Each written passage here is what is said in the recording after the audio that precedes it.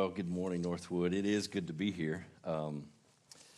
As Mitch shared, we got to know the Cruets from Creekside Community Church, and it's been a joy to get to know he and Rebecca, and it's a joy to be here with you today.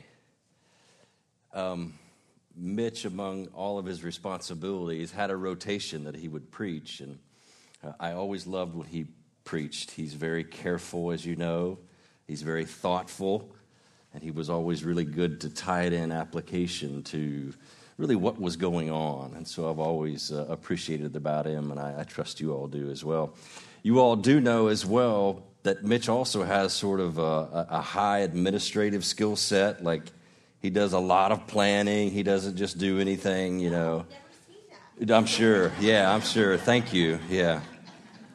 To give you an idea, I have known about this for 9 months, okay? And I almost texted Mitch this week and said, hey, brother, I'm sorry. I think I need 10.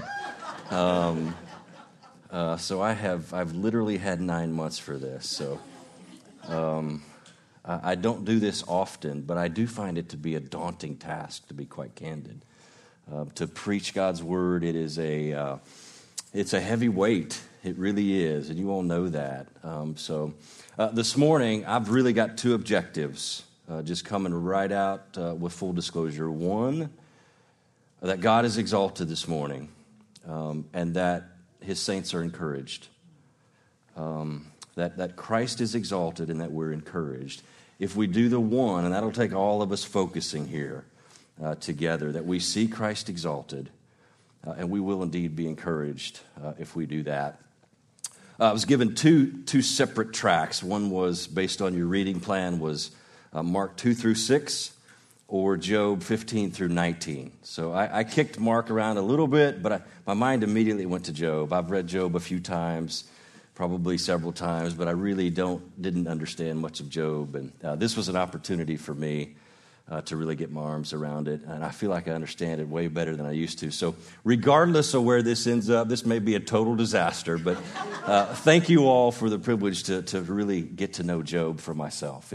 It's been a pleasure, really.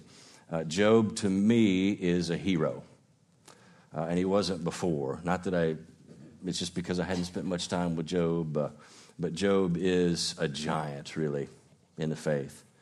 And the way he responds, and you saw sort of our core text, the way he responds is remarkable each time. And our hub text is that Job 19, 23 through 25, really.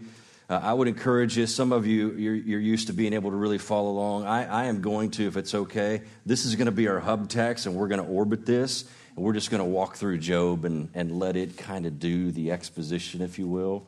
But our core text, and you heard it, is Job 19, 23 and 25. Oh, that my words were written down. Oh, that they were written on a scroll with an iron chisel and with lead, that they were engraved in a rock forever.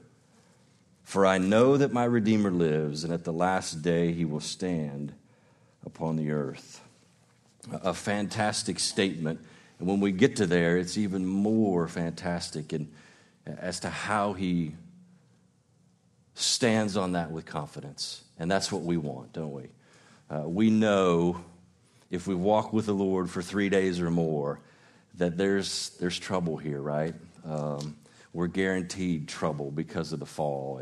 And so I think we can learn a lot, and we can be encouraged by Job's response as we work through this. So we start in Job. We get an introduction to Job. And he is in a really good place in Job 1. He is blessed in just about every way imaginable, as you remember.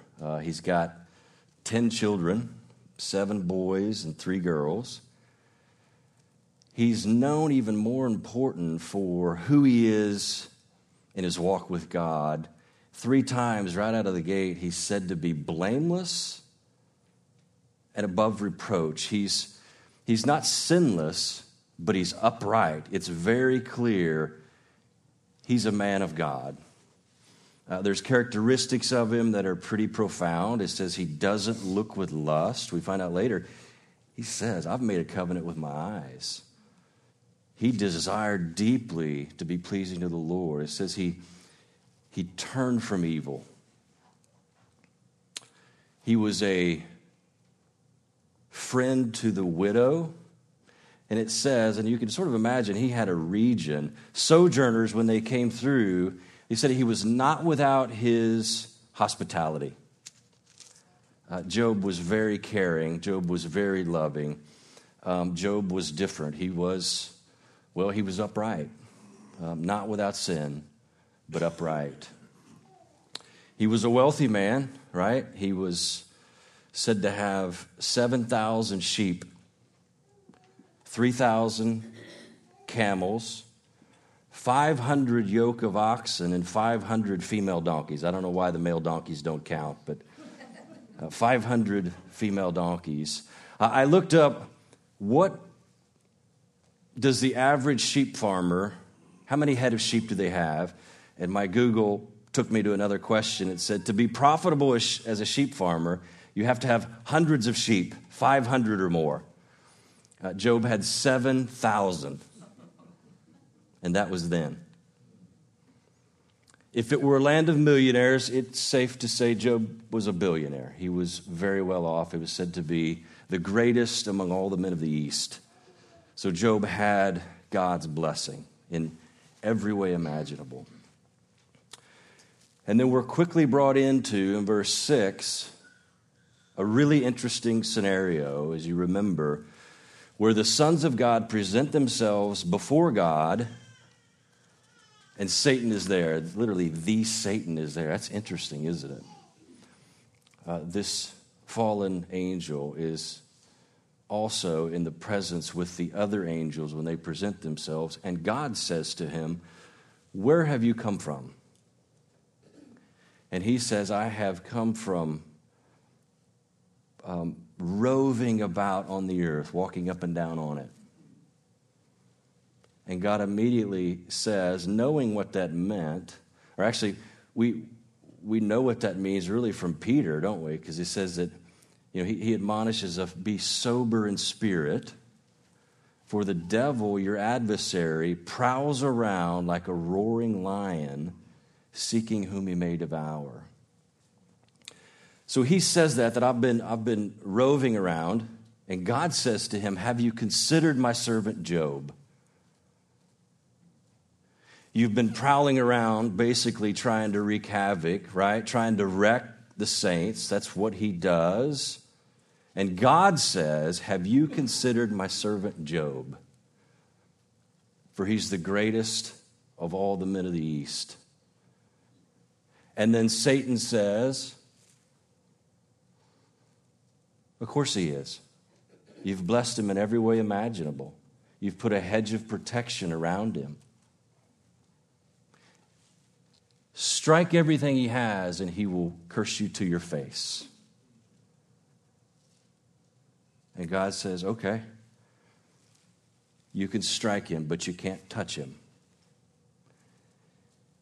And it seems as if it's the next day, and we know what happens.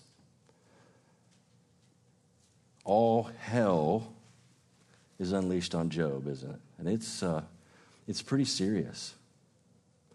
And I'm reminded in this book, I've been reminded really over the last year or so, this reminder that our struggle is not against flesh and blood, but against powers and principalities and spiritual forces of wickedness in the heavenly places. That's really, really serious, isn't it? And this notion that the things that we see are temporal, but the things that we don't see are eternal. And so God is doing something here by glorifying himself by saying, have you considered my servant Job? And we see he keeps him. He keeps him. But boy, does he go through a test at a trial, the likes of which I hope none of you have gone through. But no doubt folks here in a group this size are experiencing serious pain. And we can be encouraged and we can glean a lot by Job and God's faithfulness to him. But Satan says, of course, he's faithful. but let me have a crack at him. And God says, okay, but you can't touch him. There's a scenario right after that where Job's children are feasting at the eldest son's house. All the children are there. And a messenger comes to Job and says, hey, the Sabaeans have just sacked us, and they took all your oxen and all your donkeys, and they put your servants to the sword. I'm the only one that survived. And it says, while he was still speaking, another messenger comes. And it says, a fire from heaven came down and killed all your sheep and all your servants. I'm the only one that survived. And again, while he was still speaking, another messenger comes and says, the Chaldeans, they've come and they've taken all your camels. And if it couldn't get any worse, another messenger comes and says, while he was still speaking, the other messenger comes and says, a strong wind came from the desert and struck the four corners of the house that your children were feasting in. And you know what happens, right? It collapsed and killed all the children. That's a pretty bad day, isn't it? I mean, that is really, really serious. One day, he loses everything, right? He loses his wealth. He loses his children. Mrs. Job is still there, which later we find is actually pretty difficult too. Mrs. Job is still alive. But listen to what he says when that happens. He says in verse 21, naked I came into the world of chapter 1, and naked I'll depart. It's interesting. He didn't say, naked I came and naked I'll go back and kind of start over again. Job is almost saying, I'm ending this way. Naked I came, naked I'll depart. The Lord gave, and the Lord will take away. Blessed be the name of the Lord. Wow. Would that we'd have that kind of rock-solid confidence, right? We can as we learn from this book, and as we see how God is compassionate towards Job, is loving towards Job, even though there is a real disaster of a scene that takes place. So Job has lost it all. And it says that even at the end of that, it says in all this, Job did not sin or charge God with wrongdoing.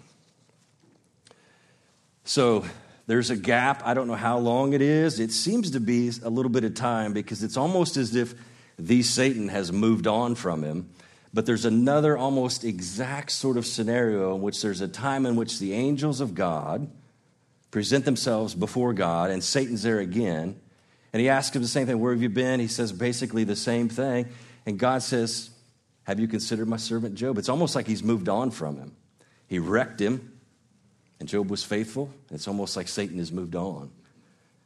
And God says, have you considered my servant Job, who has stayed in his integrity? He stayed confident in me, for there's none like him on the earth. And he says, and the one in whom you incited me against him without cause, have you considered him? It's worth noting that God is setting those parameters. God almost provokes this, doesn't he? Have you considered my servant Job? And God is the one that tells him how far he can go and what he can do. He's got his hand on the button. God is sovereign over all of it. But Satan says, skin for skin, a man will do anything for his life. Let me have a crack at him like that, essentially, and he will curse you to your face. And you know what happens? God says, okay, but you can't kill him. And then we know what happens after that. It seems like right away, Job then is stricken with this terrible disease that says he's got sores on his feet to the crown of his head. And it's a disease really that seems to threaten his life. And we don't know how long it goes on, but there's some descriptive sort of descriptors, if you will, of what this is like. He is found by chapter 2, Job, sitting in a pile of ash with his teeth falling out. His breath is putrid, and he's got a broken piece of pottery, and he's scratching himself.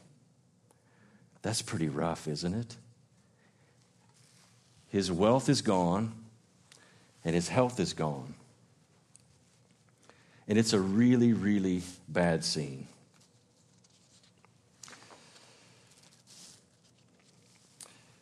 Now we have the introduction of his three buddies, right? Eliphaz, Bildad, and Zophar. These are folks that lived in the region. They obviously knew Job. They say, let's go see Job. And they say why they want to go. They want to console him and they want to sympathize with him. They get together, they come to see Job. The scriptures say when they get to where they could see him, but they're at a distance, they tear their clothes and they throw dust on their head and they weep loudly because they said Job was unrecognizable. By the way, another characteristic of how he's described is his skin is clinging to his bones. He's in a really, really bad way. The best thing that those guys do is they're silent for 7 days and 7 nights. You all remember, right? That is, had they left there, that would have been a win. But they don't. And after those 7 days, Job starts to talk. And they begin to, teach him, instruct him, tell him there's something wrong, right? And so Eliphaz addresses him first, probably because he's the eldest. And, he's a little more softer on him than Bildad and Zophar. He kind of says, hey, there's a chance maybe you've got there's sin you don't know about, There's something there, Job. Of course, there's not, Job's pretty firm, Bildad, more aggressive, Zophar, more aggressive. And that cycles through basically 3 different scenarios and Job responding. The majority of the book, right, is around those types of dialogues that happen. And what's really interesting is when you look at what they say, it's orthodox in a lot of ways about God, right? I mean, when you're reading it, these are kinds of things that we think and say. And I think we can learn a lot from here to develop, a theology of suffering, right?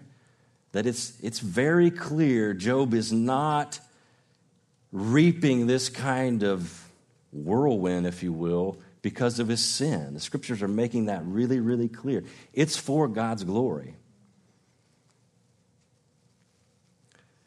But they say, nope, you've got some sin in your life. And it's just really interesting. And you kind of see it in John 9, too, when the disciples say to Jesus, you remember when they walk up on the blind man and they say, who sinned, him or his parents? And God says, neither, but that the glory of God might be manifest. So this type of thinking is not far. The problem I think we have and I have is, the big question of why do bad things happen to good people, right? It's a pretty big question. And for us, we've got a robust view of the depravity of man, so we can easily just kind of sweep that aside. Well, there's no such thing as a good person, That's easy, right? It's a gift. We get a breath of air, right? God doesn't owe us anything. In fact, we should deserve nothing but wrath apart from the blood of Christ. So I think that the real question is, why do bad things happen to the Lord's people? Right? I think that's really the question. And it's a really profound question, but we can see in Job that it's for his glory. And this heavenly realm in this great cloud of witnesses because there's something else always going on, isn't there? Aside from what we're seeing, which is temporal, there's what is unseen, and that is eternal. And when we go through things, we get the opportunity to walk through it as Job does and say with confidence, I know my Redeemer lives. By chapter 19, it's the second round of Bildad getting really fired up and really telling Job, you're the problem. And he says something that clearly gets Job, because he says, the wicked will be extinguished. There'll be no more. And he's certainly implying that to Job. You're done. Nothing else. You're going to be extinguished. And that's where we get Job saying this famous section that we all know. It's glorious. For I know my Redeemer lives. And before it, as we read it, oh, that my words were written down. Isn't that interesting? And they are, aren't they? We've got them. Oh, that they were inscribed in a book, that with an iron stylus and lead that were engraved in a rock forever. As for me, I know that my Redeemer lives, and at the last day he will take his stand on the earth. Even after my skin is destroyed, yet from the flesh I shall see God, whom I see myself, and shall behold, and whom my eyes will see. What a glorious statement, right? And that is special revelation, isn't it? I know my Redeemer. This is near kinsman type of language. This is the one that comes and pays that debt. This is the one that literally is a rescuer. Job knows his rescuer is coming. It's really glorious. We're the same way. We know our rescue's coming. He's already been. And I know we got to be careful. We don't want to read too much into it, but we have the joy of progressive revelation. But to me, it's very clear, right? And I know there's debates. There's debates about everything. Sometimes you just got to land, right? I know my Redeemer lives. The Spirit, his fellowship, he knows a Messiah is coming, perhaps from the Genesis promise, right? I know my Redeemer lives. He knows it's not going to be extinguished for him. He knows there's hope, and he's in a real mess when otherwise there wouldn't be much hope. He has just said, by the way, I wish the day I were born were wiped away from history. He did curse the day he was born. He didn't curse God, but he cursed the day he was born. He wished it had gone away. One of the interesting things about the majority of the book is it does seem as though God is absent. You know, and isn't that kind of the hard part about going through suffering? God is active, but truth be told, he does seem silent at times, doesn't he? He certainly is silent here for Job. It's chapter 38 before God speaks. That's a long time, however we want to look at it. And you all know that when you've gone through difficulty. God has proven faithful, but there are seasons where you do kind of say, God, where are you, right? And that's okay. And notice, too, when Job gets to feeling sorry for himself, when he is in that tough spot, he talks to God.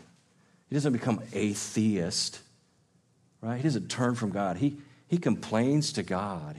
As you know, he does cross the line. He does provoke God.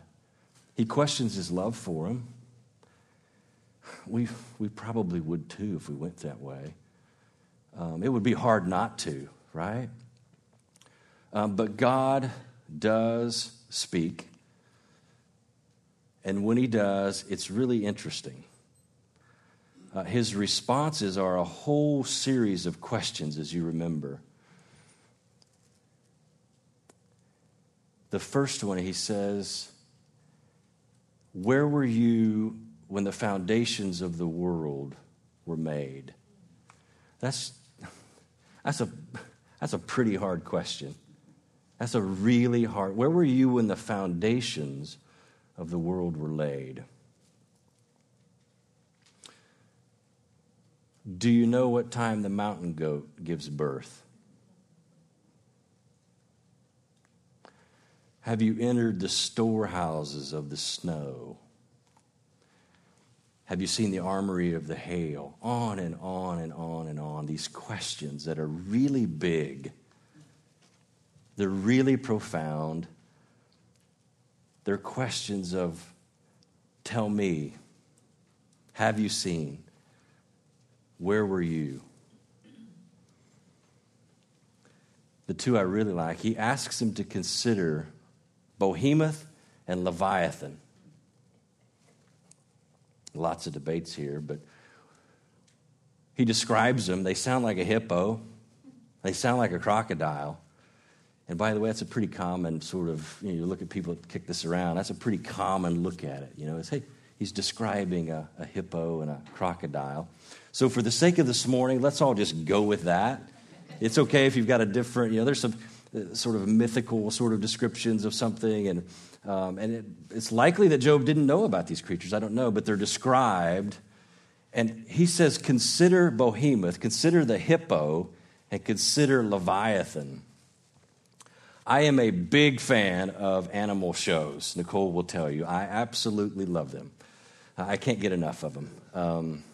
In fact, I strongly encourage you to, get you a nice TV. They're cheap. They don't last long because they're filling up landfills everywhere. But get you a nice TV with some surround sound and watch Our Planet. Make sure it's dark. Our Planet is fascinating. You just learn so much there. And it's almost a worshipful experience to ponder all that these animals do and how they do it. And it's just remarkable. But the hippo, the hippo, to me, in my opinion, is the most savage animal on the planet. They're mad at everybody. And they're big, the jaws are giant, the teeth are huge, right? And they will kill anybody that comes around them. There's no plan for them either. I'm told like with a brown bear, I always get them mixed up, and that's a problem. Whether you stand your ground or whether there's you hide or if crawling. And there's stories where a brown bear will leave you alone if you do the right thing. Hippos, nope, you're dead. You're going to die. They kill over 500 people a year, and they're not around densely populated places. You come around a hippo, they're going to kill you. And my problem with hippos, they're vegetarians.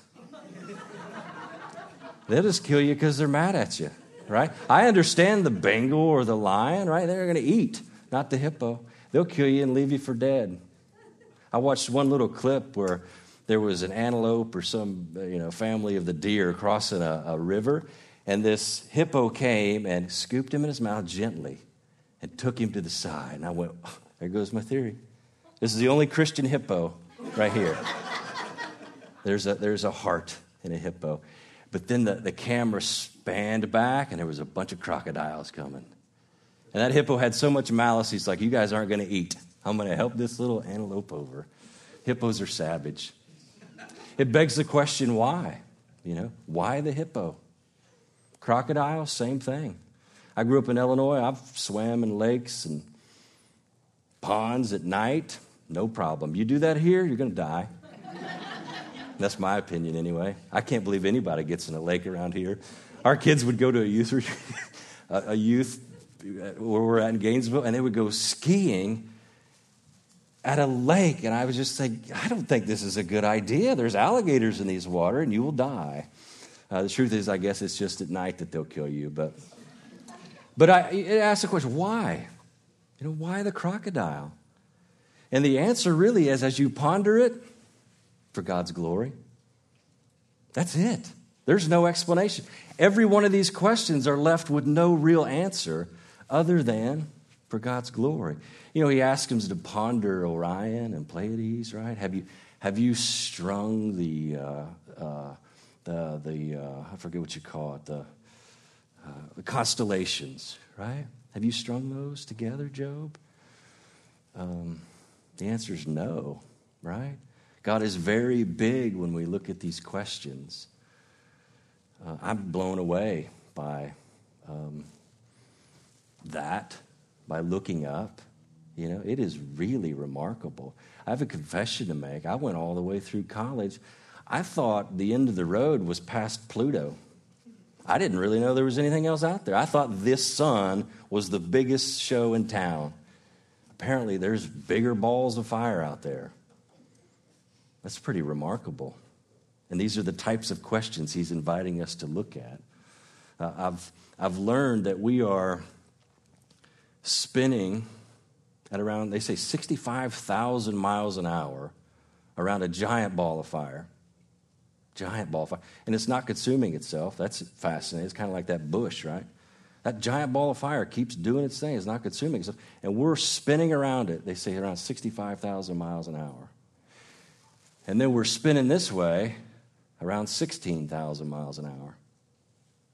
And we're tilted just perfectly, like 23 degrees. And we've been doing this for quite a while, perfectly. That gets out of whack just a little bit, it's bad, gang. It's bad. We're going to freeze or we're going to burn up. We had a student over. He was in Gainesville. We live in Gainesville at the University of Florida there, which is where I work. We had a student that was in a gap between his contract or lease. He's a PhD in nuclear fission. He's a really smart guy. I got to going on this, how amazed I was. And at the end of this, you know what he said? He said, "Hey, Chad, the sun, they estimate it's spinning at 800,000 miles an hour around the center of the galaxy." Think of the calculus of that, friends. Everything in order. We're doing this perfectly for quite some time. And lo and behold, that sun's also ripping through the galaxy. It's fascinating. And these are the kinds of questions that Job's asks to ponder in the midst of his pain. That's how God responds. And these are really, really good questions for us, aren't they? At the end of this, chapter 42, here's Job's response to all of these questions. And it's as glorious as 19. It's as glorious as he says to his wife, hey, oh, by the way, did I mention that Job's wife came to him? It's almost as if Satan preserved her. Because she comes to him, remember, when he's at the worst condition possible. And you know what she says? She says, curse God and die. The very words of the enemy. Curse God and die. And he says, you're talking like a godless woman. Implying you're not. But you're talking like a godless woman. And he goes through the same thing. Should we not take good and, yes, trouble from God? It's really profound. Job is really, really grounded. And he says at the end of all this questioning from God, I know that you can do all things and that no purpose of yours can be thwarted. I have declared that which I did not understand, things too wonderful for me, which I did not know. I have heard of you with my hearing, and now I see with my eyes. Therefore I retract and repent. Through these questionings, Job got really small, right? And God got really big. And I think that helps us a lot when we go through difficulty and trial. I had a professor that talked about, he would lead these trips to Israel. And he'd always have an interpreter with him, a local national. And one of the questions that was raised from the folks that were a part of one of his trips said, what is the deal with the yarmulke? And he actually asked the interpreter that was with him to explain it. And he said, well, it's tradition. And he said, if you ask 10 rabbis, you might get 7 or 8 different responses. But he said, at the heart of it, it's a sign of God having his hand on the man and saying, little man, you're not such big stuff. That's pretty good, isn't it? These questions do that for us. Little man, little woman, we're not such big stuff. And that's a good place to be. He is totally in control. He is totally working his good, even in Job's life, But make no mistake, he's totally doing it for his glory, and that's a good thing too. We read in James, we're asked to ponder, you remember, the patience of Job and the compassion of God. I think that's interesting, right? When you read Job, and I encourage you, to read it again. It'll take you about an hour and 18 minutes if you're a slow reader like me. But it doesn't initially jump off the page, the compassion of God. But as we have the joy of looking at it and the way Job was blessed at the end, you remember, God blessed him really big, right? He doubled everything he had, gave him 10 children. He lived to be 142 years old. God blessed him, and God was glorified. God blessed him here, and he certainly blessed him in the life to come. That's the promise we have. But I just think it does show his compassion and how he blessed him here as well. The steadfastness of Job's probably a better word, isn't it? The stick-to-itiveness of Job through what was a very, very difficult time. Moses learned the same thing that Job did. Job, probably a contemporary of Abraham, 500 years, by the way, before Moses comes along. And Moses saw a lot of God in a lot of unique ways.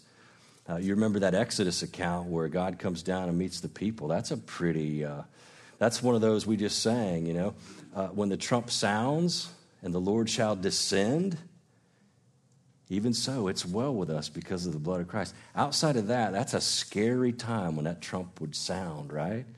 But with us and the imputed righteousness of Christ, it's well with our soul when he comes. But when he came at Mount Sinai, that was a rough scenario. In fact, it was so bad. I mean, there's peals of thunder and lightning and the mountains shaking and the smoke's going up like a vacuum. There's a shofar from heaven. It's an assault on their senses. They say to Moses, hey, speak to us yourself, lest we die. But Moses says, I've seen things with my eyes and I've heard things with my ears, but the secret things belong to God. Why the behemoth? Why Leviathan? For God's glory, right? The foundations laid the way they are, the constellations, for God's glory. They're secret things and they belong to God. And the struggle and the pain that we face, we could still know that our Redeemer lives. It's as sure as we're sitting here, gang, and we need to remind each other of that, don't we? We need to sing it over each other because there's times we're going through some really hard stuff. I hate the term relative, but pain to me is relative. If you've got children that go wayward, that's a deep pain, isn't it? Unfaithful spouses, that's a deep pain, right? But our Redeemer lives, and everything is yes and amen in Christ, and it will be made right. We're going to wrap up. I've got a couple things that I want to ask that might help us. Very simple, very practical, hopefully. How they might help us say, my Redeemer lives when we face trial, when we're in trial. One, I do think it would do us well to position ourselves to ponder these questions. And you might read them. Some of these questions we went over that God raised to Job. Get yourself in a position where we can see them. The nice part about where you live on a beach. I find that to be a tremendous place to see a sunset. And I think it's helpful if we do it in the right spirit, right? We need to be in the spirit, not in the flesh. Otherwise, it's a disaster. We took a trip from Strasbourg, I don't even know if that's Germany or Austria, to Innsbruck. We had a wonderful trip with the family. And this, I didn't realize it, but this drive, wow, it was so amazing through the Alps. But that morning, this is on like week 3, I didn't have my CPAP machine, so I was a wreck. I was a mess. That morning, I wanted to go eat downtown and have some nice breakfast and some coffee. And we drove downtown. There was no place to park. And Nicole says, let's just go. and we'll just get something somewhere at a gas station. And we did, and guess what? I was all mad. It was so silly. I was so mad. We're driving through the prettiest part of the world, in my opinion, and I'm just grabbing a steering wheel. I'm just, for whatever reason, in the flesh, right? I would like to repeat that and enjoy what I was seeing. It's very easy, right, to not enjoy what we're seeing. I took a trip out to the Grand Canyon my sophomore year of college with a friend of mine. I stood at the Grand Canyon at the South Rim. It's about, 8 or 9 miles across, about a mile deep. It had snowed just a little bit before, and boy, that was optic overload. It was absolutely beautiful. I stood there as a practical atheist, and boy, I believed in God, right? But I wasn't in any way living where I was accountable to Him. But that kind of shut me up. It was really an awesome experience. The grandeur and the beauty. And as you all know, we read in Romans 1, for since the creation of the world, His invisible attributes, His divine nature and eternal power have been clearly seen, being understood through that which is made. We can look up. We can look around. And we need the Spirit to let us see and rejoice and worship in it. I like the sunrise. We normally go to the East Coast. And I do like to get out there really early, right? Like a couple hours before the sun comes up. That way you're cold and you're really wanting that ball of fire to come up. And it doesn't matter if it's the middle of summer. It's kind of cold out there on the beach. But it's a unique experience to watch a giant ball of fire be birthed out of water. And that's exactly what it looks like. And it's a worshipful experience. It makes me feel really small. And being small is a good place to be, right? Because we see God. And we can trust Him. And we know we're kept in Christ. And we know our Redeemer's going to come. And we're going to see Him. And He's going to stand on the earth. And that's a tremendous promise. I'm going to leave us with this, and it's Paul's admonition to the church at Corinth, the second letter he writes, and he says,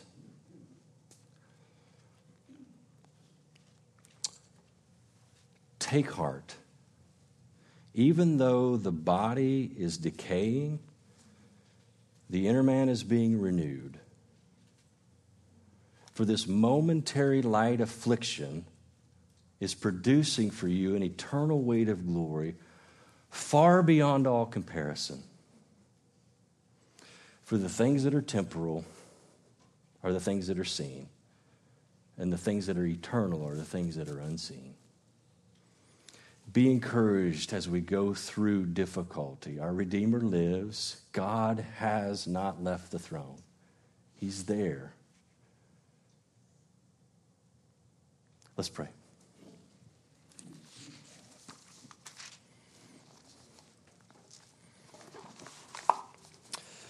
Father, thank you for your word. Thank you for the life and the testimony of Job and your faithfulness to him.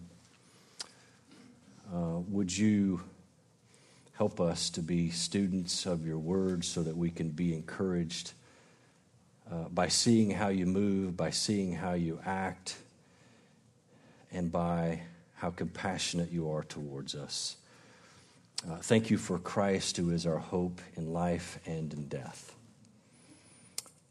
We pray these things through Christ and by your Spirit.